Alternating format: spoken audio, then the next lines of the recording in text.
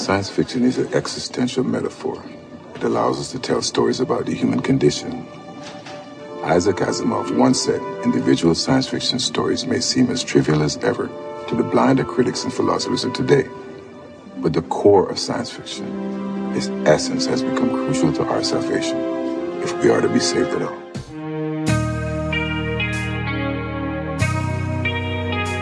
You're listening to the SciFi Diner Podcast, serving the latest news in sci-fi multimedia. And now your hosts, Scott and Miles. Your table is ready. Live long and prosper. This is the Captain. We have a little problem with our entry sequence, so we may experience some slight turbulence and then explode. I got a bad feeling about this. Walter, put the cow away, would you? What is this place? It's a freak show. Welcome to the Sci-Fi Diner Podcast. This is episode 185. I'm one of your hosts, Scott Herzog. And good evening, I'm Miles P. McLaughlin. Hiya, kids. It's Em from Sierra Garcia. It's awesome to have you back, Em. Yay! It's awesome to be back. I missed you guys. You were missed. I know. And Em's having a really tough business trip. It sounds like it. It is. I mean, I know, like on Facebook. Oh my God, it is so horrible.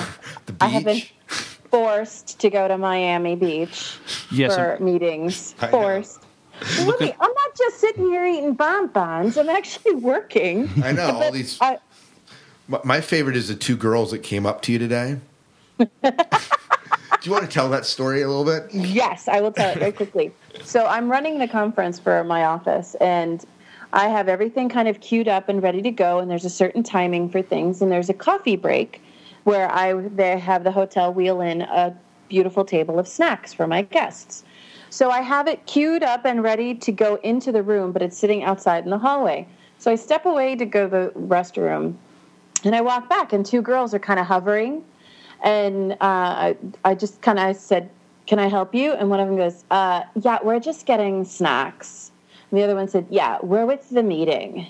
"Yeah, totally." And I said, I mean, what I posted on Facebook was shorter than what happened. And I said, "Well, not bloody likely."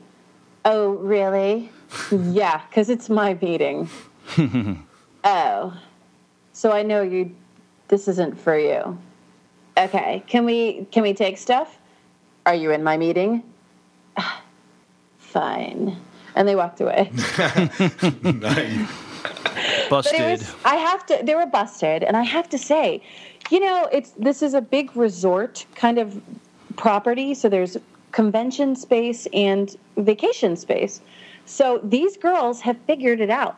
That you go looking and you find, like, if there's meetings going on, there's got to be a buffet laid out near the meeting space. You just walk up and eat for free.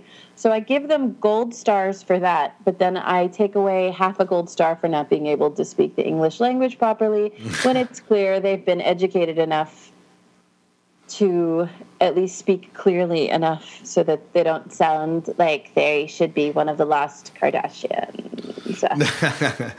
That is a great story. Oh, man, it was awesome. But other Kardashians are available. Nice. I'm going to get a lot of hate mail for that. Oh, well, not from this audience, no. No, not from this audience at all. We're all on board with you. You're good. You are totally good. You're a hero. Right. If Em does sound a little bit weird, we are booting her in through the iPad tonight, so yes. It sounds pretty good from this end. I think you'll be happy with it. So. Yay! And here's tonight's menu.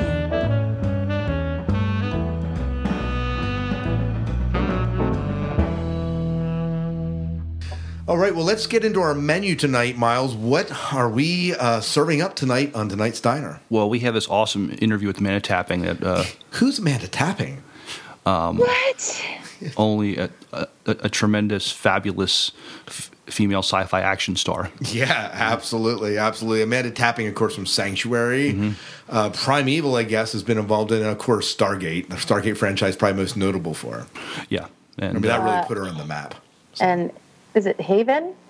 Oh, Sanctuary. Yeah, Sanctuary was the one. And she was also guest starring on Supernatural a few episodes. Yes, absolutely. So, yeah. Oh my God, she is amazing. That'll make she's Jen from gorgeous. Yeah, absolutely. Mm-hmm. Go on. And we'll have a new trivia question this week. And TV news, everything you need to know about Joss Whedon's Agent of S.H.I.E.L.D. And so we'll also have a list of one of our favorite sci-fi shows are coming back. And we have information on the new Flash show. And we have a Walking Dead spinoff. Right. We're going to talk about that. Because we can't get enough Walking Dead. And It's called Mostly Dead. Mostly. Yeah, that's right. In movie news, we all have some movie trailers. And we have a Divergent trailer.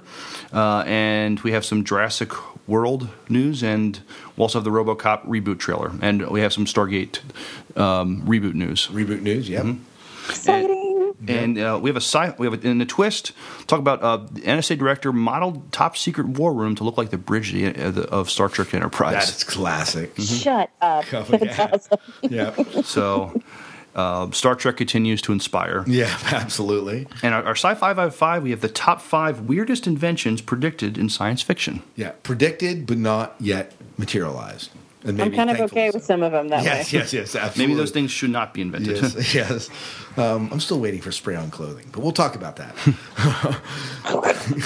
I have no response to that. So, you call yourself a geek and a nerd? Prove it. Prove your geek cred by answering challenging trivia and entering for a chance to win some awesome prizes. Okay, so we have another quote I thought would be good. Maybe some of you will get this right away. Some of you, it's been so long, you're going to have to work for a little bit. We'll see. So, I don't know, it's a bit of a softball. Really? Oh, well, it might be. So here's the quote. You take the red pill, you stay in Wonderland, and I show you how deep the rabbit hole goes. Remember, all I'm offering is the truth, nothing more. I think people will get it, but I'm okay with that. Mm-hmm. I'm okay with that. So make it a little easier on you, and the code word is quantum torpedo. Awesome. Awesome. And what prize are they earning for answering this? Awesome. They are going, since we are having our Amanda Tapping interview, we are going to give a signed print from Amanda Tapping. So some of her DNA is probably still on it, so you could probably clone your own little Amanda Tapping. You can have a framed signed print of Amanda Tapping hanging in your office, your cubicle. If you guys don't answer it, I mean, it's like we're just handing it to you. I know, literally. If you don't answer it, M's calling dibs on it. So. No, Miles is calling dibs on it because he went more red than I did when he met her. Awesome. That's not true. Miles has earned it. Well, yeah, it is true. Yeah. It is definitely true. It is definitely true.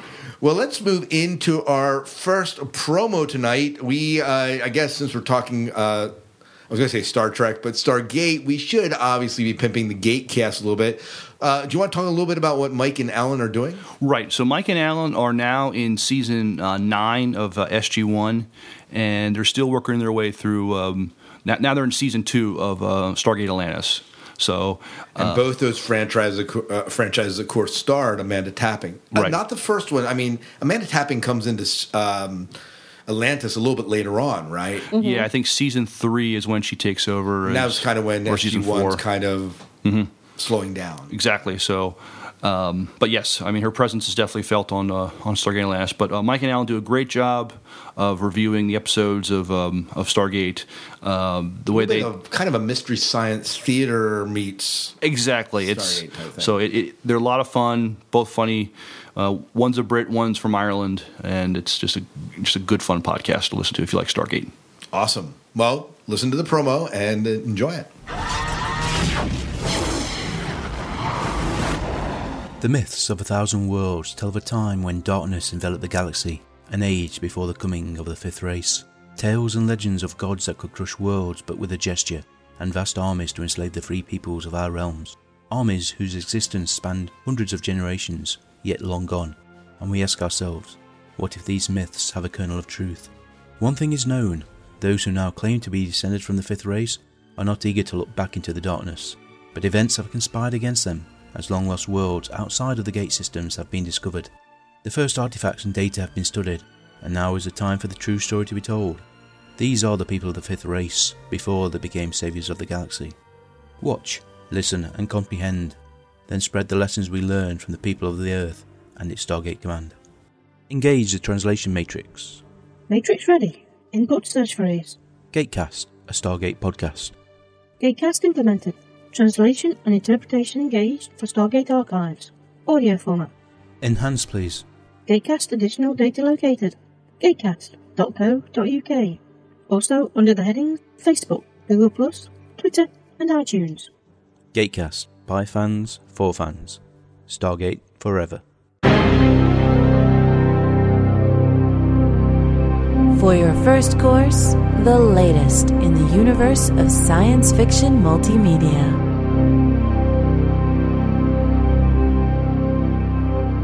All right, well, welcome back to the Sci-Fi Diner podcast. We have a ton of TV news that we need to cover, Miles and Em. And so let's jump right into it. And my understanding is we have some news about Joss Whedon's Agent of S.H.I.E.L.D. Well, sure. The most important thing you need to know is it premieres September 24th on ABC. I can't wait. I can't wait either. Em, are you looking forward to this show? I broke up with TV, and I'm thinking about getting back together with it just to watch this. Well, you know, the other option, Em, and this is what I do, is I don't have live TV either. You know, I'll just buy the episodes on iTunes and then download them, and it's like a day. It's like a day delay, and that's it. Mm-hmm. And I figured that what I spend on TV shows a year is it's seriously less than half the cost of what I paid for cable. I am tempted to do that. It's just that or Hulu. I guess you're a week behind usually with Hulu. I'm hoping to watch it on the Hulu. I'm so excited, Mm-hmm. So what else do we need to know about Joss Whedon's show here? Well, it's going to be we know that Agent Coulson's going to be in it, who was in the a lot of these Marvel movies and also the first. The Avengers movie, and he makes his return, and he's going to be leading this cast of his agents for S.H.I.E.L.D. It's going to be less comic booky, but still more of a fun action story. So we'll probably see some nifty sci-fi gadgets along the way. Now, this being a Joss Whedon show, what can we kind of expect? I mean, there are some things that have really been kind of signatures for Joss Whedon in TV. Anything that we can be looking forward to, or what are some things that you're hoping to see that you see maybe another Joss Whedon show? I hope that I don't know how much he's going to be actually writing in the episodes, but I hope whoever writes them, there'll be some of Joss Whedon rubbed off on them, because one thing I like about Joss Whedon is the dialogue he writes for his actors. It's snappy, it's funny, and clever, and it's one of the things that made Avengers such a good movie. Right. And how about for you? What are you looking for when you hear this? What are some things that you're hoping to see within this TV series? Well, given that it's Joss Whedon, the one thing I'm hoping not to see is that he kills off somebody I really like. Okay. He better not kill off Agent Coulson in the first episode, because that would be a total D-bag move. That would be a total D-bag move. I'm looking forward to the dialogue, and I'm looking forward to the storytelling, because I think he did a pretty damn good job with Avengers. And having just watched all of Buffy, I can see that he's come a very long way, and I respect where he's coming from. So I'm well impressed at how far he's come, and I can't wait to see how he puts the story together. I hope he's as involved as I think he is, and if he's not, I'll just have to call him. Right. I mean, give him a piece of your mind. Your personal connection through Will Wheaton. But here's the thing that I think that gives me at least some initial hope for this is I've watched. He scripted some animated comics for the iPad initially. This is about a couple years ago. And I've heard him speak at length about his huge love affair with the comic book and the Marvel Universe. And I think that he certainly has the background and the knowledge and the respect and the love for the franchise, that I think that he at least has that backing and to bring it to life in a way that I think is going to be honoring to the fans. Mm-hmm. The thing that I've always loved about his series, even Dollhouse, even though it got panned and didn't do well, and there were certainly issues with Dollhouse, the dialogue still held together real well. Oh, sure. And that's the thing I'm just kind of hoping for here. Mm-hmm. The characters are what made this come alive.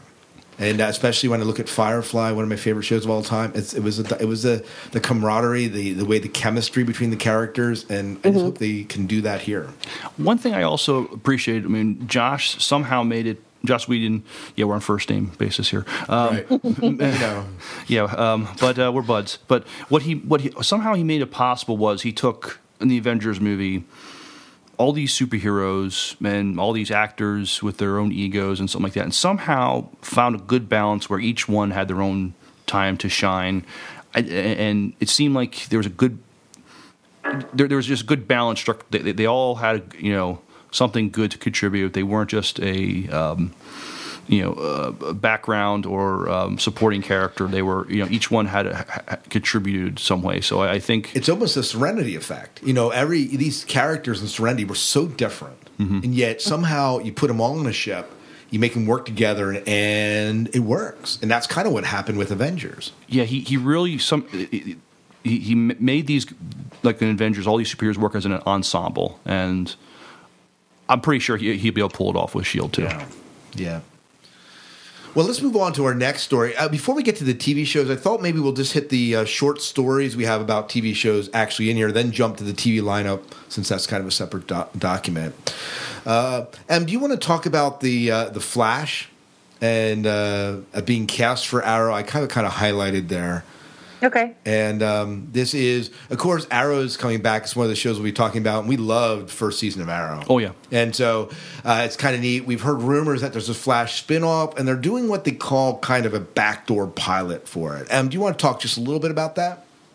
I certainly can. Now, I'm not being a big fan of the Arrow, and then I found out John Barrowman's in it, so I'm going to start watching. Oh, yeah, you have to. So pretty. I just blanked. I'm sorry. You just heard John Barrowman and you're like out. I was in my happy Captain Jack place. Yeah. He's such a great actor. And along with him being a fantastic actor, there's a bunch of great actors getting pulled together for this role. The role's been cast, and the reports say that it's a dude named Grant Gustin. He'll be playing the new Barry Allen / The Flash. We know that he'll be appearing in a couple of episodes of Arrow, like later on, apparently episode 8, episode 9, and episode 20. And the last is going to be really kind of a backdoor pilot because it won't really air until the spring. So it's a smart thing that they're doing this to give it a little test and see how people are going to like it. But the 3 Flash episodes will be written by the co-writers of Arrow, so it'll be pretty consistent. And it'll be kind of neat. It'll have Barry in Central City as a assistant police forensics investigator. So I guess he's starting up. We're not going to get young Barry. We're going to get, maybe college to post-college Barry, which is kind of neat. I'm excited. It should be kind of... Keep saying the word neat. I'm interested in seeing some more of this genre TV, making it to television. Yeah, absolutely. And as it goes, I'm going to keep watching. Now, I'm having a big problem with DC after Chuckle McChuckleson managed to lose all the people from Batgirl because I'm not going to get on my soapbox right now about it, but I'm glad. I'm hoping that because there's lots of stories intertwined, and if they continue on this path, they're going to stay true to the characters and not just selectively decide what they're going to do with them. Like they're only going to allow X percentage of their personality to come out. And Barry has a lot of personality. Right. Well, Grant Gustin, I looked him up because I really haven't heard much about him, and he's mostly known. He was in Glee, a bunch of episodes of Glee, and on 90210. So really relatively unknown, I think, in the science fiction world, right? As far as that goes. So we'll see how he holds up and how he plays a part of Flash. So. I'll be curious because being that it's going to be introduced from the Arrow show, the Arrow show plays pretty straight with the Green Arrow. Pretty dark, a very dark Green Arrow. Yeah, but it's just it's less cartoony than. If you look at Flash and the bad guys he fights, it is kind of cartoony. So I wonder. So are we going to provide a more serious, a more, I don't know, down to earth Flash? I'm just I'm very interested in how they're going to make it work. I mean, it would be one thing if they would have did a spin-off with Flash from Smallville, because Smallville got kind of cartoonish at times, and so it wouldn't have been a huge leap. But Arrow is not cartoonish at all. I mean, yes, you have this guy in his green hood who shoots arrows at bad guys, but it's still played pretty straight. So it'll be interesting to see what they do. Yeah. Well, let's move into our next story. So we have a Walking Dead spinoff. We, of course, are fans of the Dead, although I did not finish season 3, as you guys all know, because I've been sharing that journey. But we do get a spinoff on the works for AMC, and this is a no-brainer for AMC. AMC is looking at really a cash cow for them. Walking Dead has continued to bring in the viewers. Right. Mm-hmm. So they're saying, how can we bring in more viewers? Let's do a series called Almost Dead. Actually, that's not what it's called. That's what Em called it earlier. Only slightly dead. Yes, only. I'm not dead yet. I'm getting better. Merely a flesh wound dead. Yeah, I'm only a flesh wound Walking Dead. So 2015 is a premiere target date, and it has this companion series has producer Robert Kirkman, Gail Ann Hurd, and David Alpert on board as executive producers. And that's obviously good because these names are associated, obviously, with Walking Dead. Kirkman is a co-creator and writer of the comic book, and they've been writing that series. I didn't know this, for 10 years. They've been writing Walking Dead. Oh, okay. So long-standing comic book series. And not the only spinoff. There's also a Breaking Bad prequel series in the works as well. And it's called Better Call Saul is the name of that series. But as far as this goes, are you interested in a Walking Dead spinoff, Miles? Oh, sure. I'll definitely check out at least the first episode. Yeah. How about you, Em? I'll give it a try. I'll definitely give it a try. Yeah. See how it stacks up. But how about you, listeners? Are you interested in a Walking Dead spinoff? Or are you getting sick of zombies? Let us know here on the Diner.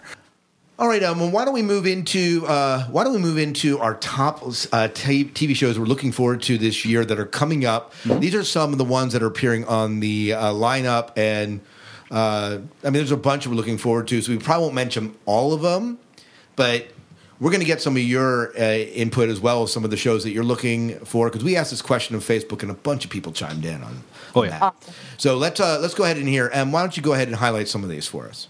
So I went and I found this big Uber list of shows, and a lot of our favorites are on there that we've already talked about, but there's some new stuff that I hadn't heard about. There's one called The 100 coming to the CW mid-season. It's based on the upcoming Alloy books written by Cass Morgan.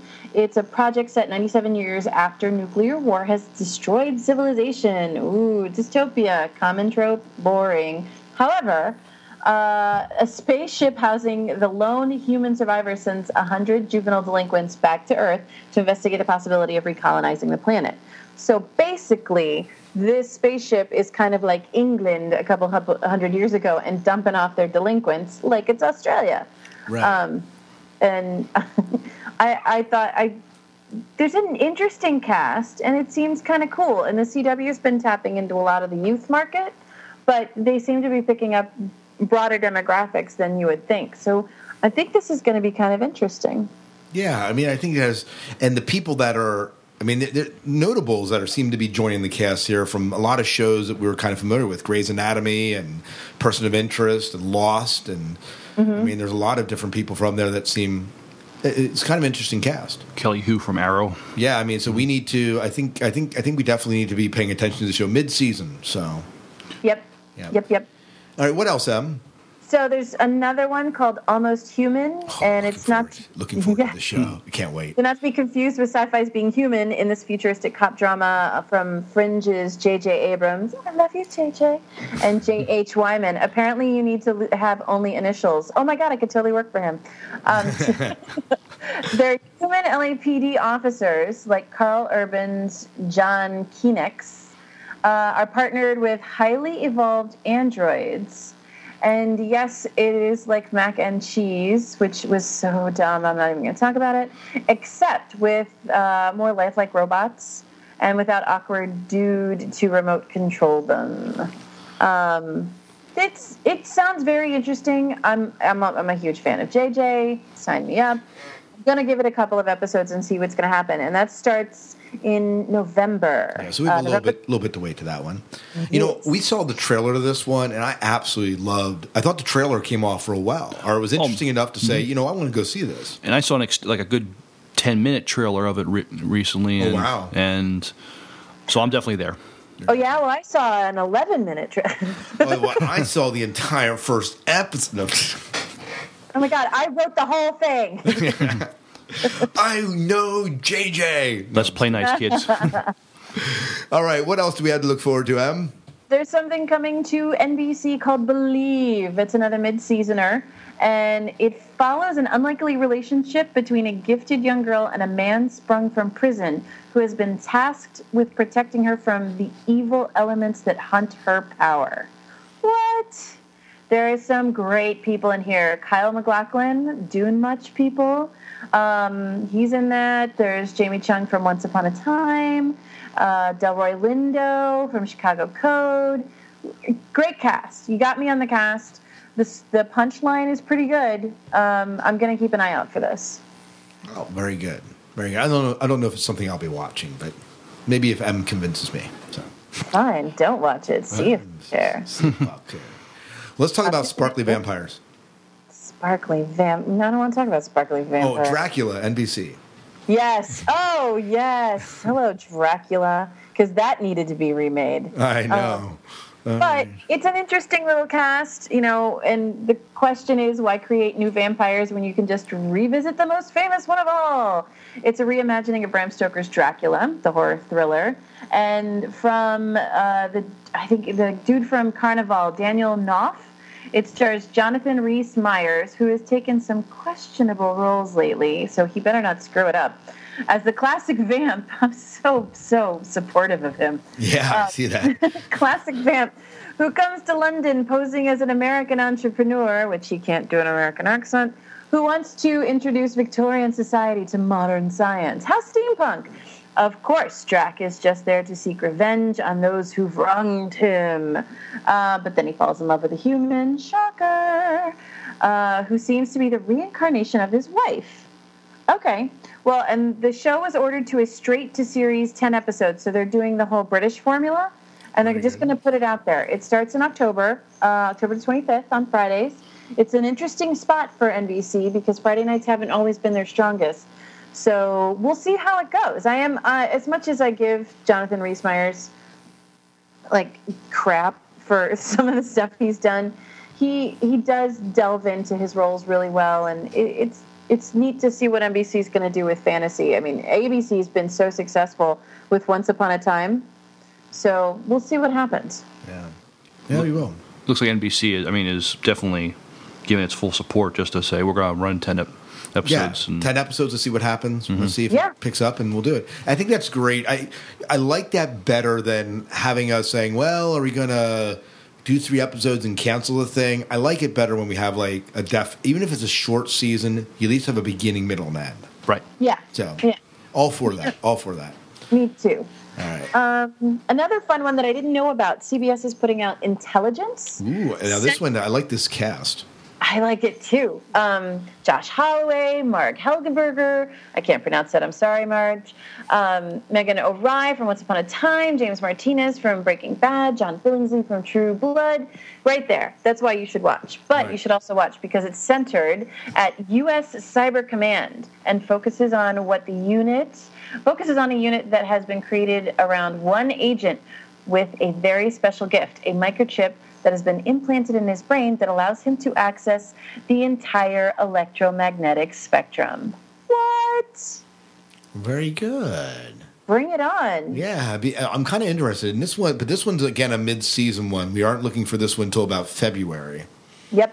So we have a little bit to wait for that one. Now, you were excited about this one. Tell me about Killer Women.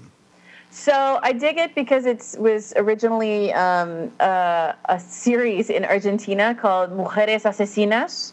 And the only reason I bring it up is because Battlestar Galactica fans bring it. Tricia Helfer is the only woman in a notoriously male Texas Rangers. A ballsy, beautiful badass. Who do I know who's like that?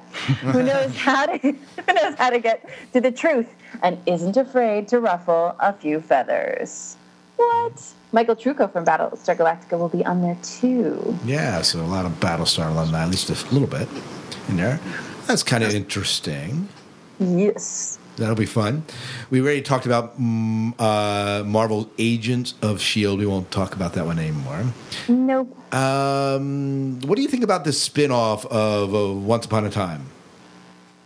I don't know. It's Once Upon a Time in Wonderland. Now, I'm given the success of Once Upon a Time and how much fairy tale there is to tell, it was smart to go this route. It's on a Thursday for ABC, which is usually the Grey's Anatomy night and the very drama night. There's that other, like the other spinoff from Grey's Anatomy used to be on there, but since that ended, I guess they're filling it in with this.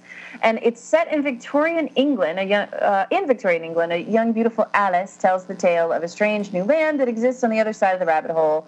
An invisible cat, a hookah-smoking caterpillar, like all that fun stuff. But then it just kind of goes in a whole different direction. I'd like to see a preview, but if I just hold tight, October the 10th, it'll be on. Yeah.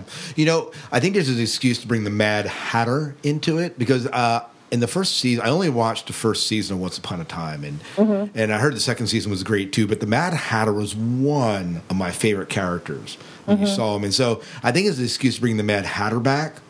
And yeah, we'll see. We'll see. The fact that it's Victorian England allows her to be a little bit steampunkish a little bit. Yeah. So we'll see if they may be trying to play into that crowd, it being that it's become a much more popular genre. The grasper is it's on at the same time as Big Bang Theory. Oh yeah, so that will be that means Miles won't be watching it. So I don't know what I'm gonna do because Big Bang Theory's got to come first for me. It's really it's my go-to show. This show would have to be spectacular for me to DVR, for me to watch Big Bang Theory later. Yeah. Yep, definitely. Well, Sleepy Hollow already premiered. Did anyone did you watch it, Miles? No, I didn't. Did you? Did you? You don't watch it on live TV, but no, I have it on my. I think Amazon Prime's got it. I'm gonna try and grab it there. Oh, very good. Yeah, I did not watch it. It's not one that I planned on watching, really. I think I'm looking down through your list here. The one that talk about Tomorrow People a little bit. Let's chat about that, and then let's move on. Certainly, as soon as I get to that page. Down gotta get to my notes, people.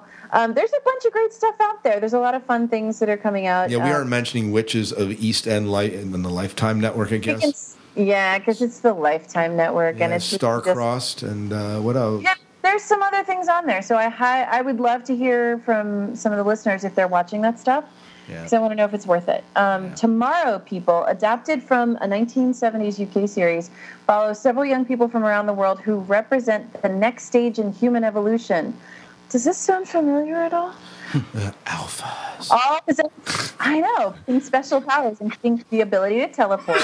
Whoa. Each other, Gesundheit. Thank you. To communicate with each other telepathically, working together to defeat the forces of evil. Dun, dun. Yeah. X-Men. Yeah. I had something in my throat. Right. Gesundheit. It just seemed like this is done before. Yeah, a little bit. I guess the fact that they're basing this is based on what, a UK show, you said, Em? Yeah, it's based on a show from really, I mean, it was around before I was around, so it's old. I haven't been able to find any episodes of the old show online. So it's just going to be a whole surprise for me. Yeah. I'm going to keep an eye. And that's another mid-season for ABC. And the one thing that's kind of getting me that I'm seeing a pattern is that they're really adopting that BBC style of and cable television. Cable's the one who really started it in the U.S. to do mid-season series when there's lulls and to do summer-long series when there's lulls. So the big three have really jumped on that, and they've spread their wings. There's a lot more in genre TV than I expected. I was really pleasantly surprised. Yeah, I'm looking down over what people are kind of expecting, like some of our listeners, and hands down, one of the things that people are looking for is S.H.I.E.L.D. is, I think, almost on everyone's list. Oh yeah. The Blacklist is there. People are looking forward to seeing that. Yeah. And that's not really a sci-fi show, but it somehow makes it in there. I think because James Spader's in it. Right. Almost Human is there. Supernatural's on some people's lists. Revolution. Oh, Revenge is coming back. We got Nashville. Yeah. Let's see here. Big Bang Theory is there for some people. As it should be for all the people. Right. What do we got to do, Scott? I don't know. Bribe me. I don't know. Have to do like a Clockwork Orange and strap you down and put those little cages in your eyes and just make you watch it. Dude, that's like one of the most disturbing scenes from Clockwork Orange ever. I'm going to wake up screaming with nightmares. But you'll wake up going, Sheldon! Let's move into some TV news here. We have a trailer for Divergent. Before we get into this, have any of you guys read the book? No. Not it. Yeah, but it's one that's really popular among some of the students I teach, and I have not read this either, but I am excited that they're bringing it to TV, and we got, I guess, a trailer for it, right? Right. So let me go ahead and play this trailer, and then we'll just talk about it here. Have you seen the trailer for this? I have not, and the Wi-Fi in this hotel is being a jerk and not letting me watch it. Okay, well that's all right. We'll play this, and then we'll talk a little bit about some of our observations. It's a trailer; it's a short thing. So, the future belongs to those who know where they belong. You're nervous, aren't you? Why would I be nervous? We're just gonna decide the rest of our lives. You're different. If you don't fit into a category, they can't control you. They call it divergent. You can't let them find out about you. And what if they already know? Then you're already dead. The system removes the threat of anyone exercising their independent will. Divergents threaten that system. It won't be safe until they're removed. I know who you are. If you want to survive, follow me. I'm not going to let that happen. You have to trust yourself. You're a poor blend of impulses and impurities. Don't try and define me.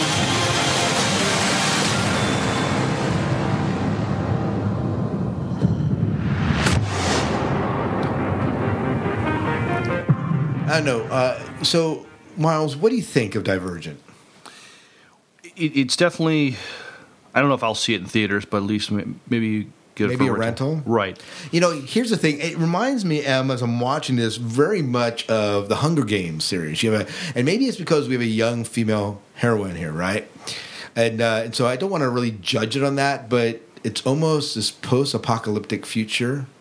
Doesn't it seem that way? Definitely. And I think that the premise, and I realized Divergent is its own thing, but it just, when I watched it, I couldn't help thinking like Hunger Games. It seems that the people, there's some kind of selective breeding going on, and this young woman who is the heroine in here, she's different. So I didn't get from the trailer like how this young lady is divergent from her peers, I guess. Yeah. So the cast is somewhat interesting. Kate Winslet. I haven't seen her do much lately. What is? Have you seen Kate Winslet in anything recently? Not anything recently. I do like her very much. I think she's an absolute talent. She does comedy very well, and she does drama very well, and I love her in period pieces. I'd like to forget Titanic because it was so annoying. That's right. But she was just a delight in Finding Neverland, and she was great in Eternal Sunshine of a Spotless Mind. Oh, she was good in those two movies. Is that right? I agree. Yeah. Ashley Judd is in this one as well, so I'm ambivalent about that. Ray Stevenson. Wow. there's a name in here, Zoe Kravitz. Is that like Lenny Kravitz? Oh yeah, I think it's daughter. Daughter. Yeah. Okay. Yeah. So another connection between Hunger Games and this trailer, but Well, and Zoe's an X-Men. Yeah, that's right. X-Men First Class, yeah. Yeah, absolutely. So March 21st, 2014. Let us know what you think. Are you looking forward to Divergent? Have you read the book? And what do you think about them bringing it to the screen? Well, let's chat a little bit about Jurassic World. You guys excited? Em, how do you really feel? Well, I'll tell you how I feel. Do we need one? According to Universal Pictures, they announced that Jurassic Park 4 has been retitled Jurassic World, which doesn't make it any better. And it'll be filmed in 3D, also not any better, for June 12th, 2015. Spielberg is going to produce it again, which I'm okay with. He just better not screw it up. Colin Trevorrow directs the epic action film. Again, not my words. No real cast on it yet. And, I mean, are we going to see Sam Neill back? Maybe. He's not really doing much right now. I don't know.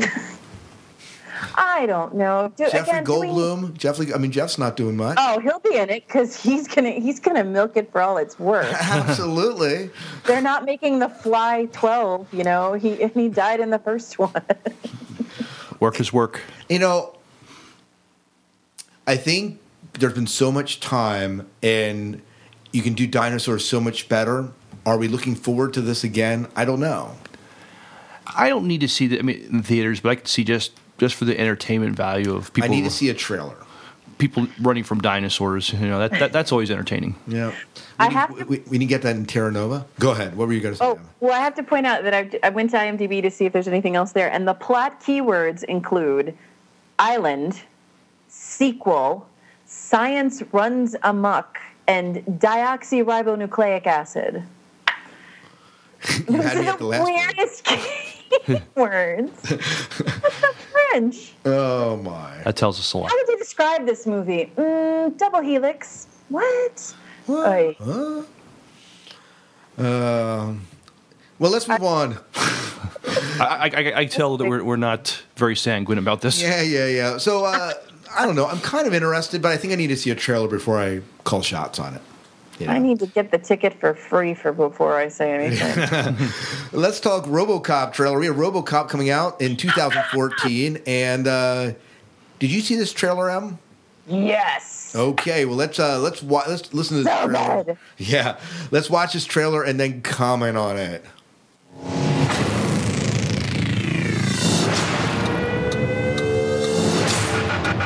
You ready? This Detective Alex Murphy and Officer Down. We are on the eve of a technological revolution. We need to give Americans a figure they can rally behind.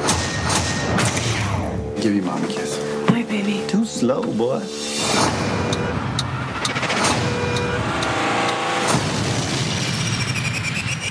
We're gonna put a man inside a machine. He suffered fourth-degree burns, over 80% of his body. If he survives, he'll be paralyzed from the waist down, confined to a wheelchair. You say you can save him. What does that mean? What kind of life will he have? What kind of suit is this? It's not a suit. It's you. What the hell did you do to me? Make him more tactical. Make him look, let's go with black. When the machine fights, the system releases signals into Alex's brain, making him think he's in control. But he's not. It's the illusion of free will. I've selected 13 targets, all wanted for murder. This is the future of American justice.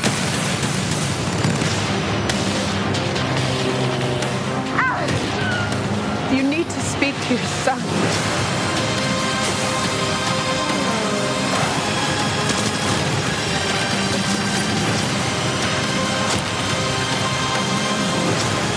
Somehow, he's overriding the system's priorities. The human element will always be present. Compassion, fear, instinct, they will always interfere with the system.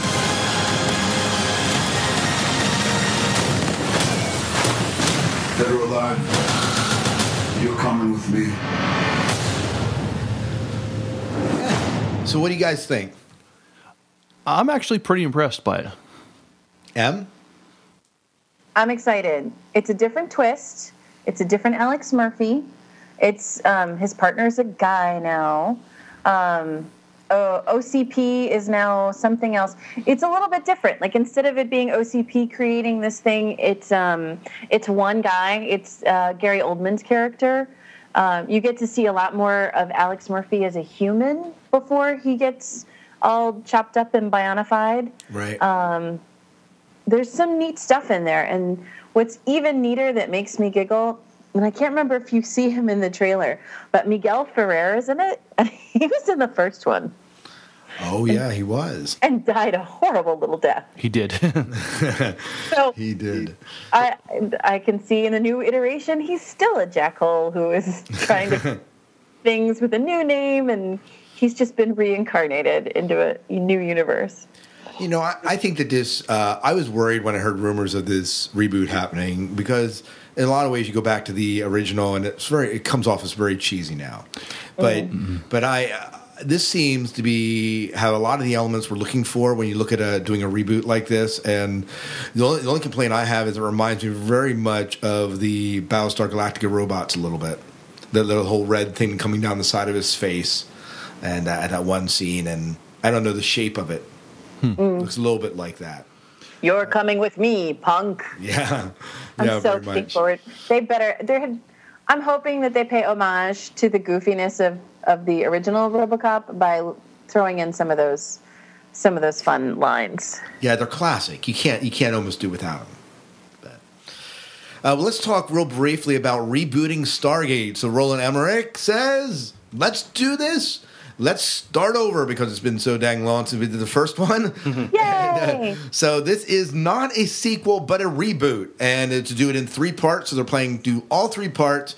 And he nixed the ideas. The actors of James Spader and Kurt Russell will not be reprising the roles. Good idea. And they will look totally different, obviously. And here's the thing. Stargate was not a box office success when it hit theaters. When it first came out. True. But it spawned TV series after TV series and spin-off series. And I think now if you bring them back to the screen, you would have a successful movie. I'm not saying it would be a blockbuster, but it would be a successful movie. Well, yeah, with having three Stargate shows spanning 10, almost 15 17, years. 18 years. It was a long time. So it was a long time. So you have a lot of diehard Stargate fans that would, just out of curiosity, go see this movie. Well, here's the thing. You know, this was Independence Day is a movie that put Roland Emmerich on the map. I mean, it was really it almost started the summer blockbuster buzz. You know, Will Smith, it kind of put him on the map, and in a way, this kind of predated that. And he's come a long way as a director too. Mm-hmm.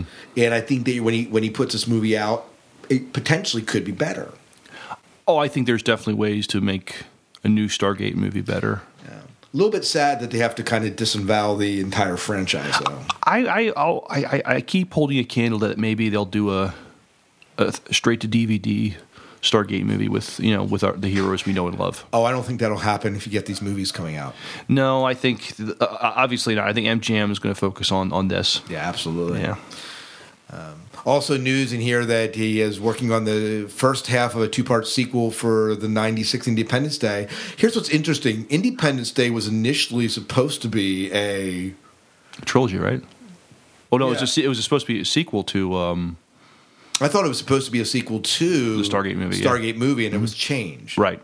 Am I right about that, Miles? You're right. Our very good friend Chris Judge told us that shortly a couple years ago. Yeah, our good friend, right? Yeah. No, personally. And what do you think about this? What does Stargate and Independence Day have to do with each other? Well, I think the idea was that the aliens were coming back to Earth in response to what had happened on Abydos. Yeah, so this is kind of a retaliation. But the concept got changed, and I think because Stargate did so poorly, they totally changed the premise of it. It ended up being a real good movie. Independence Day had a great cast and was phenomenal for its time. Yeah, it didn't have to be a sequel to Stargate. It didn't. It certainly didn't have to be a sequel, but and understandable. It's understandable why Roland Emmerich would want it to be a sequel at the time. Sure. I mean, it's been a long time since Independence Day, and that if they took like 4 years, it would still be relevant because Will Smith would still be like the king of July 4th preview movie cash cows. But it's been a while since he's put anything out. It's been a while since we've seen any of these characters, and that's the word is relevant. Is there a relevance to it? Like with Stargate, bringing Stargate back, it's had a continued following. I mean, it has its own cons. It's incredibly relevant, continues to go on. There's books, there's fan fiction. It's a universe that keeps perpetuating, and I see a natural progression to a reboot. But for bringing a continuation into Independence Day, I need someone to convince me that there's a reason to do it. Fair enough. Yeah. But so excited about new Stargate. And I get the whole James Spader, Kurt Russell thing, although Kurt Russell hasn't aged since 1978. James Spader, however, has aged enough for a 78-year-old. Right. But Blacklist coming out. Looking forward to that. So. He's so deliciously evil. Yeah, he is indeed. Miles, why don't you take us into this week in Star Trek? Okay. So real briefly, give us a synopsis of what's going on here.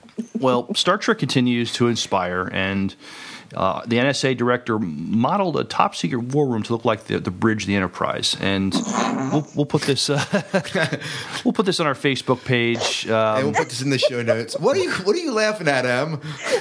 I live in Washington. I just love that this is the giant pile of horse poo that comes out of it. Oh my Lord! Especially after like the disaster that happened in Washington yesterday in the Naval Yard. That was terrible. And like all the things that go on yesterday was so sad and horrible. I have friends who work across the street and we're on lockdown, and then I hear that all of our tax dollars, which could be going to like better vetting people to work for us, went to making a bridge like Star Trek. Hey, thanks, America. Well, this is your tax dollars at work. It's your tax dollars too, buddy. Yeah, oh man. Look at this. It's the doors even have the whooshing sound effects. Shut up. Right, there's the stations look like they're set up in a way that you would see on a Star Trek bridge, and there's even a captain's chair, so to speak. I know. Look at that. Look at that picture. Oh, we're going to post this picture. You guys got to check it out and make fun of it. I have to know what people think about this. Oh, yeah. Please let us know about what your tax dollars are going for here. And as a Washingtonian, I have no control over this. We're all screwed. Right. Em has no power over this. Well, let's move into our last promo for tonight. And for this promo, let's go ahead and do a promo for the Under the Dome podcast with Wayne and Dan Wayne and Dan. Sorry about that, Troy. Wayne, I'm just so used to it with fringe casting, going right into it. But Under the Dome season finale was last night. Did you watch it, Miles? I did. And what did you think of the finale? I enjoyed it, but the end was kind of weird. Yeah. Okay, well we'll talk about that more in our listener feedback show. But if you are watching Under the Dome and want to give your thoughts to it, make sure you dial into their show. They would love to hear your thoughts regarding Under the Dome. And here is their promo.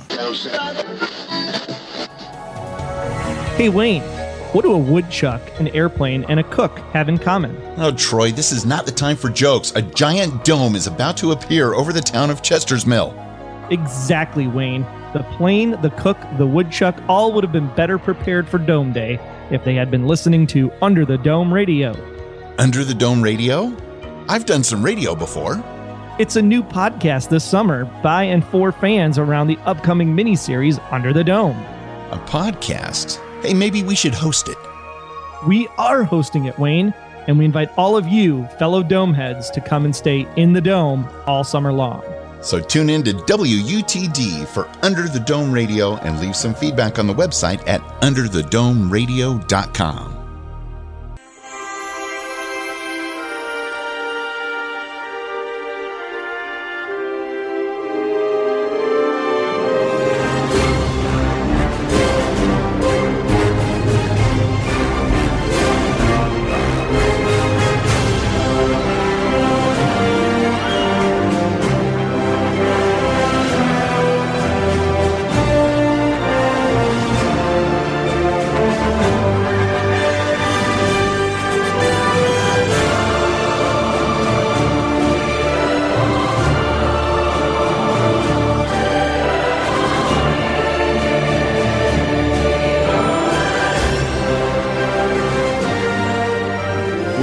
into our interview tonight. So we are interviewing Amanda Tapping. Yes, Amanda Tapping. You're not excited at all, Em. Oh my God, it was so precious. Yeah, man. We talked about the story about how this interview went down, and we won't recount that necessarily. What was it like for both of you? I was not there, but for Miles, what was it like to sit down and and chat with this sci-fi icon?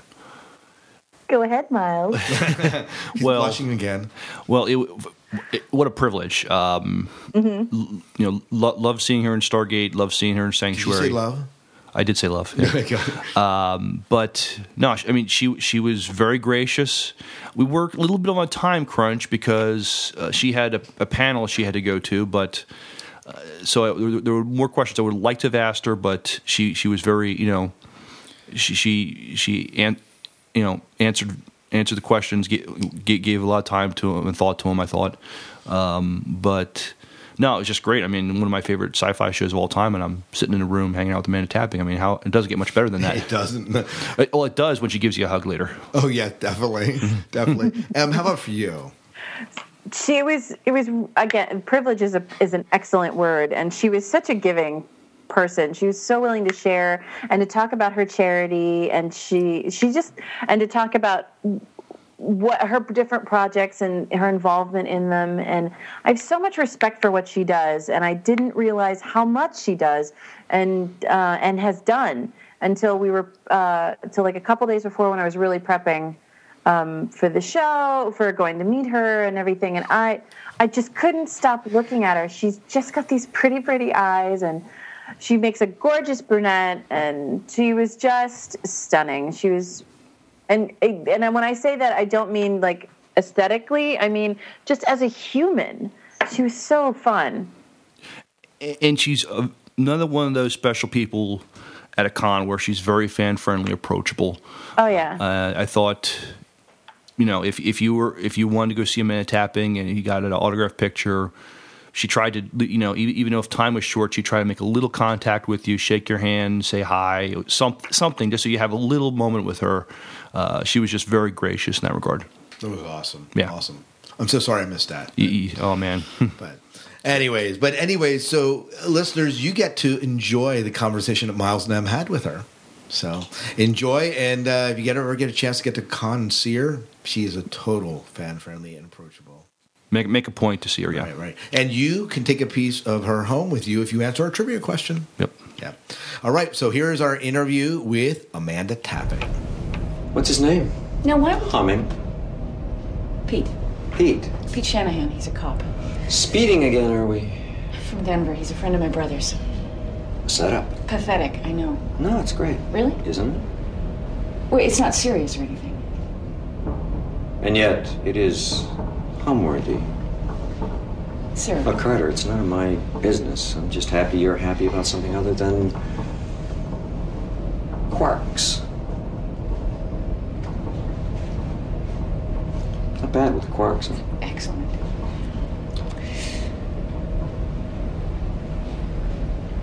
A bit uncomfortable, isn't it? Yeah, I bet. Look. Thank you, sir. Ladies and gentlemen, we're at Shirley 35, and we're talking with the lovely and the wonderful Miss Amanda Tapping, probably best known for her role playing Colonel Samantha Carter in the long-range series and beloved Stargate SG1, as well as Stargate spin-offs SGA and guest starring in SGU, and fairly recently in the Sanctuary show, a show I love and miss. We can't forget the long-running successful series Supernatural that Ms. Tapping is in also. Welcome, Ms. Tapping, welcome, and thank you for taking time to talk with us on the Sci-Fi Diner podcast. Thank you. Can we go back to the beginning? Can you please tell us how you got the role of Samantha Carter in the first place? Well, I auditioned in Toronto initially with thousands of others. I think they were auditioning in Montreal, Toronto, Vancouver, LA, Chicago, New York. I mean, they just, yeah. So, and I honestly walked away from that audition going, well, I'm not going to get it. It was one of the few auditions I actually walked away from going, this is an amazing part, but I'm not going to invest anything in my heart in it because I'm not going to get it. Mm-hmm. And then about a week later, I got a call saying, you're shortlisted. They want to see your demo reel, which is a reel of scenes of shows that I had been previously on. And I sent that, and then I got a call saying, you're one of 3 going down to LA for the screen test. And I went, what? Oh, suddenly it seemed real. They flew us down to LA. I auditioned. All the Sam Carters, all the Daniel Jacksons, all the Teal'cs, all the General Hammonds were all in the same waiting room, which was awkward. But we went on stage one by one in a very darkened theater with all the MGM executives in the dark and Richard Dean Anderson on stage, and did our first scenes. And then they sent us out, and everyone went in through rotation. And then they asked certain people to leave, and you're just like, please don't say my name, please don't say my name. And then we went in a second time. Now, the interesting thing is, during that initial audition, Michael Shanks and Christopher Judge and I, who never met, kind of hung out together and just started talking, and it was very comfortable. And so the irony being, of course, that we all ended up getting the parts. But I went in the second time for second pass with Rick, and I was kind of joking around, and the producers, Brad Wright and Jonathan Glasner, came out to me after the first audition and said, you know that stuff you're doing between the scenes where you're joking around with Rick? And I said, yeah. And they said, we love it. Do it in the scenes. So I was like, oh, okay. So they want to find chemistry. And we just, I mean, it was a great audition. It was really fun. At the very end of it, they asked that Rick and I stand side by side. And he put his arm around me, and I was like, whoa. So I put my arm around his waist, and I looked out into this darkened theater and went, so is this the swimsuit part of the competition? Like, it just felt like they were just looking us up and down and seeing how we looked together. Ha, ha, ha. I walked out and went, well, that either blew it or got me the part. I'm not sure. Right. And then I waited for a long time, and then I got the call. You got it. You got 2 weeks to be in Vancouver. What? That's a great story. There's a lot of physicality playing Carter. You got to shoot guns, you got to fight, blow stuff up. Did you do your own stunts? Did you have a stunt double? What did you have to do there? I had a stunt double for some things. I did a lot of my own stunts, and many concussions later. But we did a lot of our own stuff, especially the fight sequences. I really wanted to learn them. I had a great stunt double for the first part of Stargate, Kim Shepard, and she did a lot of the falling and rolling, and because I'm not the most coordinated person and I'm accident prone, so but a lot of it I did myself, and I was really proud of that. We did a lot of work with guns and learning how to fire our weapons, reload our weapons on the fly. So we had a lot of training, but I would say probably about, in the first few seasons, 60 to 70% of the stunts I did myself. That's fantastic. I'm sure you get this question a lot, and so I'll apologize ahead of time, but even with all the time that's gone by, if the powers that be come to their senses and decide to make another Stargate movie, would you be for it? Yeah, good. I think so. It's such a big part of our lives. It's such a big part of our careers, and it's always been a very good home for me, so yeah, absolutely. Well, here's hoping we get another Stargate movie. Now, not only are you an actor, but you're a director, writer, producer. As an actor, did you also want to work behind the camera as well? Yes, always. All right. Always. Before I got Stargate, I was working with a comedy troupe that I helped co-found, and I directed a lot of our stuff. And I directed theater. It was something I always wanted. Mm-hmm. I love Sanctuary. I was upset it didn't get renewed. However, I got to see the last show was a good ending, and we could have possibly seen continue. I love that it took our myths and legends and giving them plausibility and seeing how that works in modern day. And you also have a fantastic crew and cast and crew to work with. Yeah. How did Sanctuary come about? Sanctuary was Damien Kindler's brainchild. It was a spec script he wrote in the year 2000. And he had shelved it. I think he'd shopped it around and nobody was interested, so he shelved it, and then he pulled it out of the shelf and handed it to Martin Wood and said, do you think we could do something with this? And Martin said, yeah, I think you should give it to Amanda. And Damien said, oh no, she wouldn't, nah. And so I got the script, and I swear I read it in like 40 minutes, and I phoned Damien right away, and I was like, we have to do this. This is awesome. I love this character, let's go. And then it became the slow process of trying to figure out how to get it on the air. That's awesome. We met Jonathan Williams here last year, and I just knew that whenever Tesla was on, not all the shows were great, but whenever Tesla was on, it was going to be something even more special. He's a phenomenal actor. Jonathan Young. Jonathan Young, I'm sorry. Is doing Hamlet right now in Vancouver at Bard on the Beach, and he's phenomenal. He's such an astounding actor. I think he's a real gift. Mm-hmm. So when we were thinking about the part of Tesla, Christopher Heyerdahl came to us and said, I know who should play Tesla. Okay. My friend Jonathan Young. Mm-hmm. And we went, oh, okay. And he's more known for theater, especially in Vancouver and in Canada. But he came in, and we read opposite each other, and he's so charismatic, and he's so quirky, and so fantastic, and I just went, oh yeah. And then he, we cast him, I think, or originally decided a couple of episodes with Tesla. He became so loved by the cast and crew that every year we were like, what's your theater schedule like? How many episodes can you do for us? Yeah, I would have had him on every day if we could. Yeah, he was great. Sanctuary was also one of the shows that made really good use of green screen. What was the challenge as an actor and a director to work on in most of the green screen set? As an actor, you have to sort of suspend belief and go, okay, this is a wall, this is a window, this is a creature. You have to really imagine the environment that you're in. And I think the hardest part for all of us was figuring out the scope of the sanctuary, because it's so huge. And we would play these very intimate scenes, and Martin Wood, for example, would say, well, you're in this massive, massive cathedral-like hallway. You can't, oh, right. And running, we'd run down hallways, and he'd go, oh, you just went through a window. Ah, damn. So it was little things like that, just getting used to the physicality of it. But otherwise, the beauty as an actor of working on a green screen is there's nothing to distract you. It's just about you and the fellow actor and the words. So it becomes very intimate. It's like doing theater. And so I actually loved the green screen scenes, even though, and Lee Wilson, our vis effects supervisor, would show us the things that we were looking at, and if we were battling a creature, how it moved, and but it was actually really kind of pure as an actor. As a director, I learned, because we have to put marks on the green screen, tracking marks on the green screen, so that the camera knows, or the vis effects guys know what we're looking at. You can't whip pan on a green screen, because suddenly it's like and the guys can't render something going by so fast. So you learn how to set up your shots in such a way. I had a shot in one of the episodes I directed where a train comes through a tunnel, and I go up on the crane, the train goes underneath of us, and then I push the crane through the tracks of this overhead tunnel, or overhead train tracks, and then I tilt up to the actors. And it was sort of working with Lee and going, okay, where's the track? This is this, and figuring out the speed in which we could do it. But we could change a lot of things in post as well. But it was a great education for me. Awesome. You founded an organization to give back and pay it forward. And want our listeners to be able to hear your story of this wonderful organization you created. Sanctuary for Kids was a brainchild of Damien Kindler, Jill Bodie, and myself. And we wanted to create a charity, or a non-for-profit organization, where we could give to smaller charities throughout the world. Charities with very little overhead, charities where $10,000 would make a huge difference.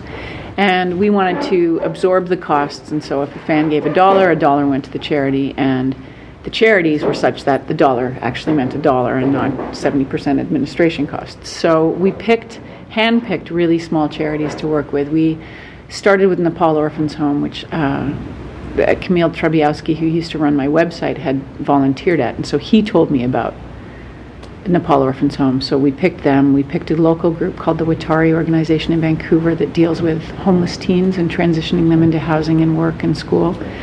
And we picked a couple of groups in Haiti that were doing really phenomenal work on the ground in Haiti.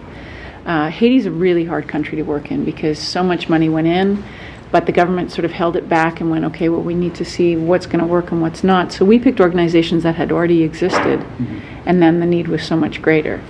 And then Jill and I traveled to Nepal and met with NOH, obviously spent time with our kids, but met two other groups while we were there, Next Generation Nepal and Asha Nepal, and they deal with trafficked women and children. And once we met with them and got to know how their operations worked, we were like, this is a no-brainer, these guys are amazing. And the beauty of a country like Nepal is a lot of the small charities work together. So there were kids out of Asha Nepal whose mothers had been trafficked into sexual slavery in India and rescued. And these kids were now in a special home. And we hooked them up with the NOH kids, and so they ended up going to the same school as the orphanage, and they suddenly had 150 new brothers and sisters. So things like that are just, we did a little thing at NOH where we wanted to supply them with better nutrition, vitamins or whatever, And Michael Hess, who runs it, said, vitamins aren't going to work. we need better food. So we said, okay, great. What do you need? And he said, we need better quality rice, we need more fruit and vegetables, we need more meat. And so instead of getting meat once a month, the children were getting chicken twice a week. Nice. They were getting the best quality rice, and we doubled their fruit and vegetables. And that year, their pharmacy bill went down by 70% during flu season. That's incredible. And the kids were doing great in school, and the kids had so much more energy. 5 of our kids are going to college for the first time. Next generation Nepal kids are going to college. So it's, yeah. And it all, and I'm going off a bit on the individual charities, but the impetus for it was my understanding of the SciFi fan base.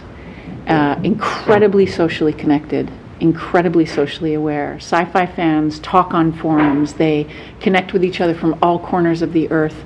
And if there's a cause, they will talk it up. And they have been so profoundly generous. And we thought, let's harness that power. And little did we know how formidable that power would be. But grassroots initiatives, like there's a run coming up at the end of the month, Sanctuary for Kids Run, and it's around the world. And it's run 5K, raise money, and send it in. And so people around the world have taken up this mantle to do this 5K run in all different corners of the world. Tons of tiny fan initiatives that have just been amazing. How can our listeners, if we want to support Sanctuary for Kids, what's it? Go to sanctuaryforkids.org. We have a donation page. We have blogs. You can find out about the different charities. You can see about our trip to Nepal.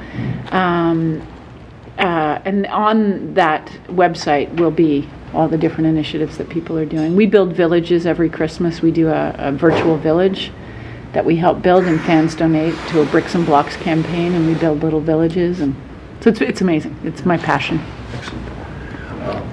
What future projects can we look forward to seeing you in the future? I think I directed an episode of Continuum, and that's coming. Yeah, it's an amazing show. So I did the second last episode of their second season.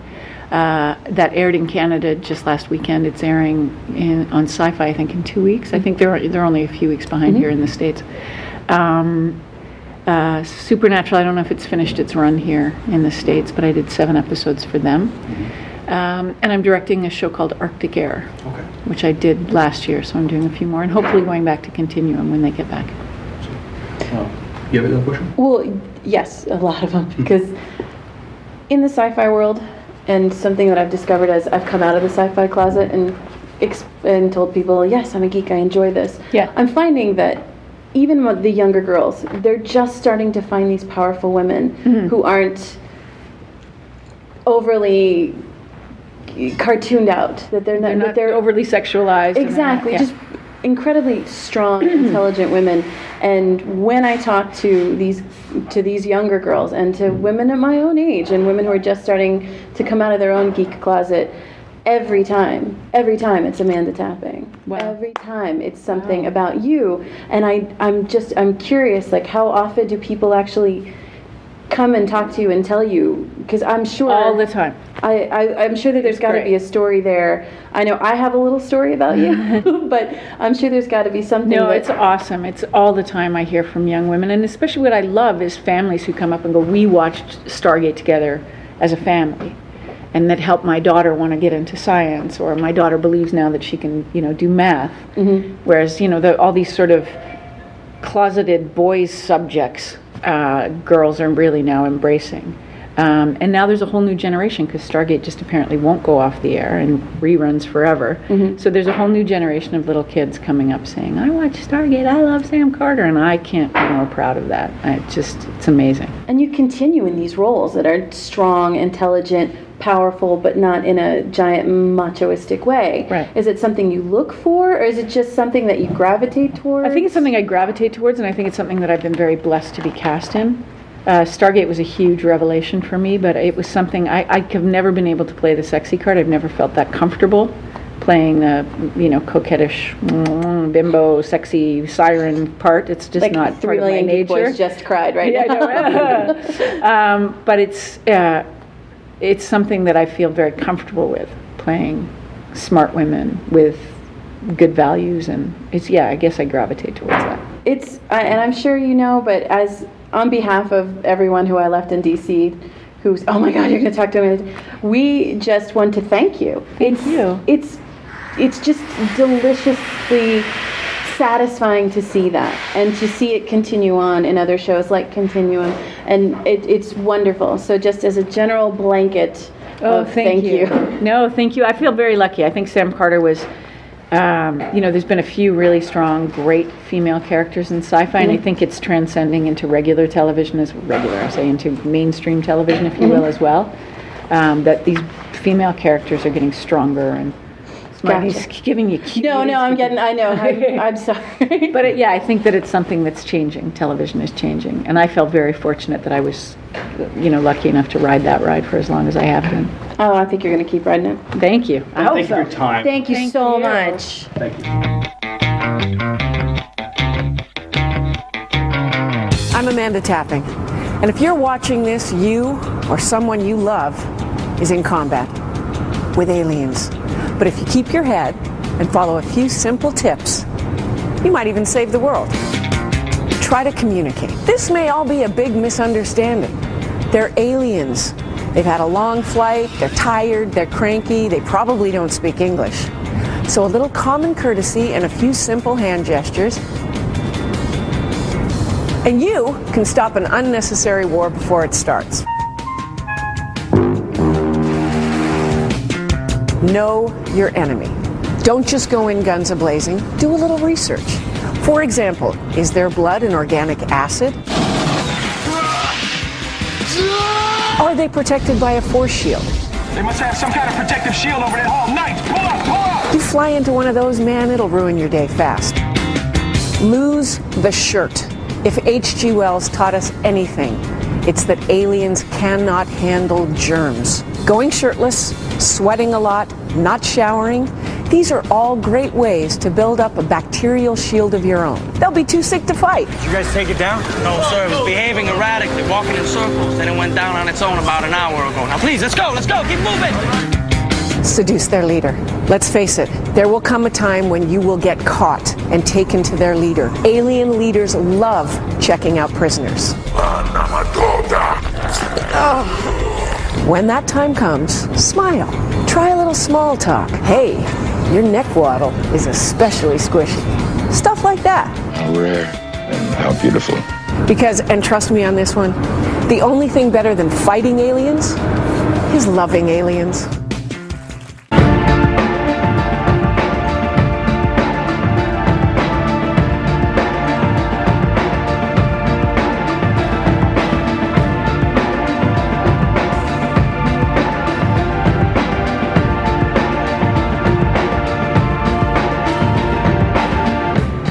Ready for dessert. The Sci-Fi 5 and 5, where we bring you the top 5, the worst 5 of anything in science fiction or fantasy in 5 minutes or less.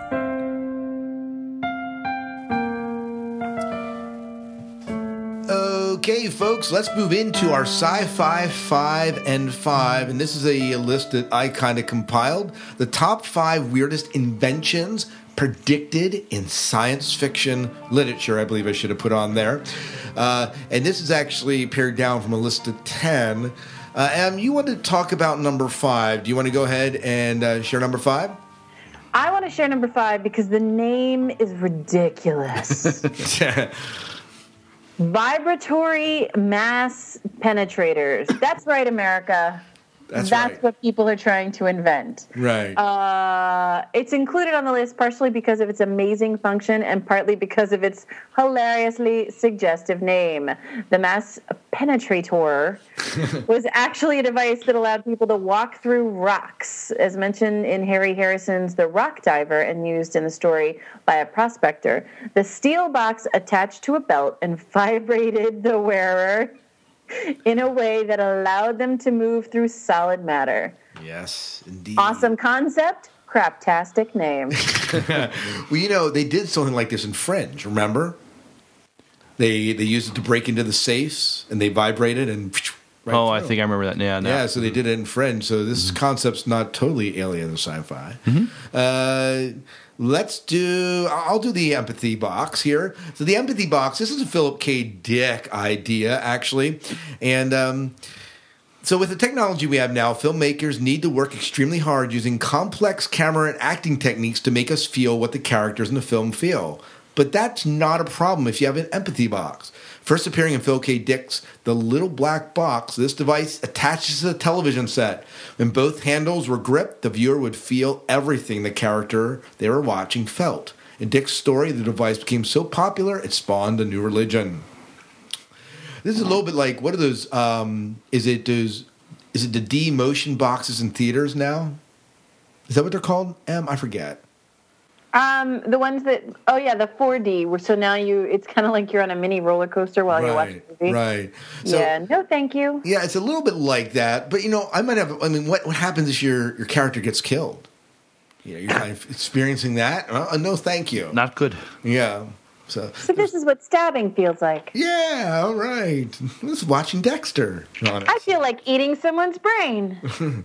Zombies. Yeah, Walking Dead and that, can you imagine?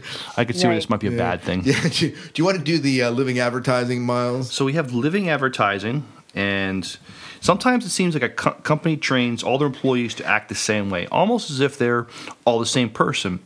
In The Stars, My Destination by Alfred Bester, they literally are. In an effort to create a uniform experience for every customer, employees go through months of psycho-conditioning and plastic surgery until they become the living embodiment of the company mascot. Imagine going to buy a Monopoly game and being served by someone who is not only look like, but also act in strict accordance with the personality of the Monopoly mascot, Rich Uncle Pennybags. That would be eerie. It is kind of creepy, yeah. But, in some ways, we aren't that terribly far away from this. I mean, just look at what Hollywood does. Oh, sure. It's not a huge leap. Yeah. You want to take this next one? You want one of these. Hold on. Oh, my goodness. Isn't it cute? Oh, my goodness. In the picture's my favorite breed. Chair dogs, as mentioned in Frank Herbert's The Tactful Saboteur, certain animals have been genetically modified to serve human needs. Through this modification comes the chair dog, a dog that's been altered to resemble and function as a chair. Poor puppy. Yeah. Let's push in a puppy. The dog retains sentience, so it can come when summoned. And then it can sense your stress and massage you. I don't need a puppy massaging me. If you are standing, the dog thinks you might need to rest. It'll come and softly nudge you at the back of your legs and help you take a load off. All right. There is no reason to do that to a puppy, because what makes you relax is when you're sitting in a chair with a puppy on your lap and you're giving the puppy love and the little puppy loves you back. And you don't, no. I think PETA would love this. No. Well, here's my favorite one. Number 1 comes in spray-on clothing. Ugh. All right, spray-on clothing is one of the most popular futuristic fantasies in Galactic Pot Healer. Love that name. Philip K. Dick, again, talks about the foam spray directly on the body. It would likely quickly dry and form disposable clothing. In Return from the Stars, Stanislaw Lem talks about, I'm totally botched that name, by the way, I'm sure, about a hotel stocked with cans upon cans of sprayable socks, suits, bathrobes, and dresses, allowing women to wear unique dresses every day. Jack Vance mentioned the green pulp that would spray on wet and dry into velvet in his novel. That's why I want to walk around. I want to walk around in velvet all the time. And his novel, Abercrombie Station. And it makes you wonder, if so many science fiction writers were convinced this was the future, why don't we have it? Many reasons. Right. They're trying this with latex, and it doesn't work half the time. So yeah. Scott, velvet. Seriously, what's going on there? I don't know, but you're digging, a little Liberace liked velvet. I know. We're gonna get you some fun, sparkly clothes now. Oh, you've done it. I'm getting you fun, sparkly clothes. Oh, I am afraid. I am definitely afraid. Nothing wrong with Liberace. It's just I was not expecting you to be a velvet lover. No, all right.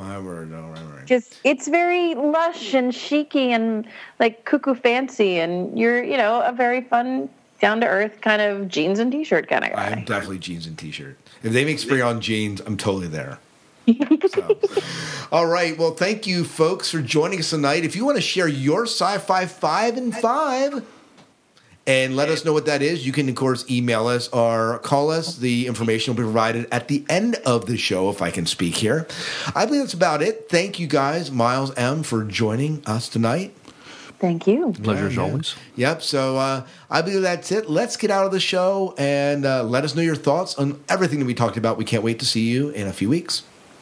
All right. Till next time, good night and good luck. We'll see ya. Everybody do your dailies. Woohoo!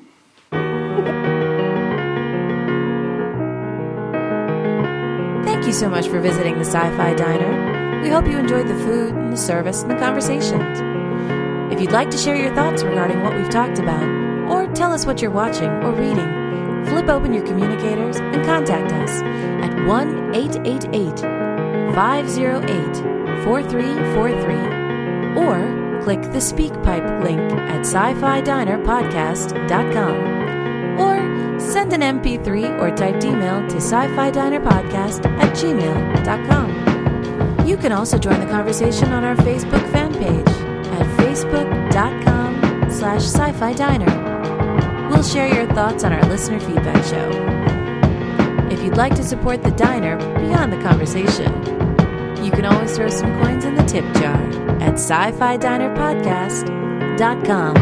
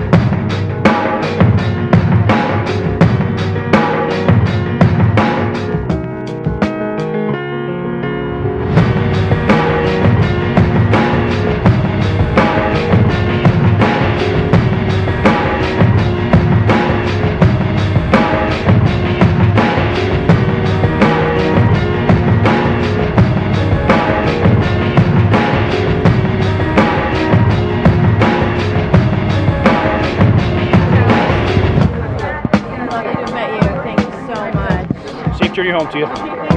Thank you.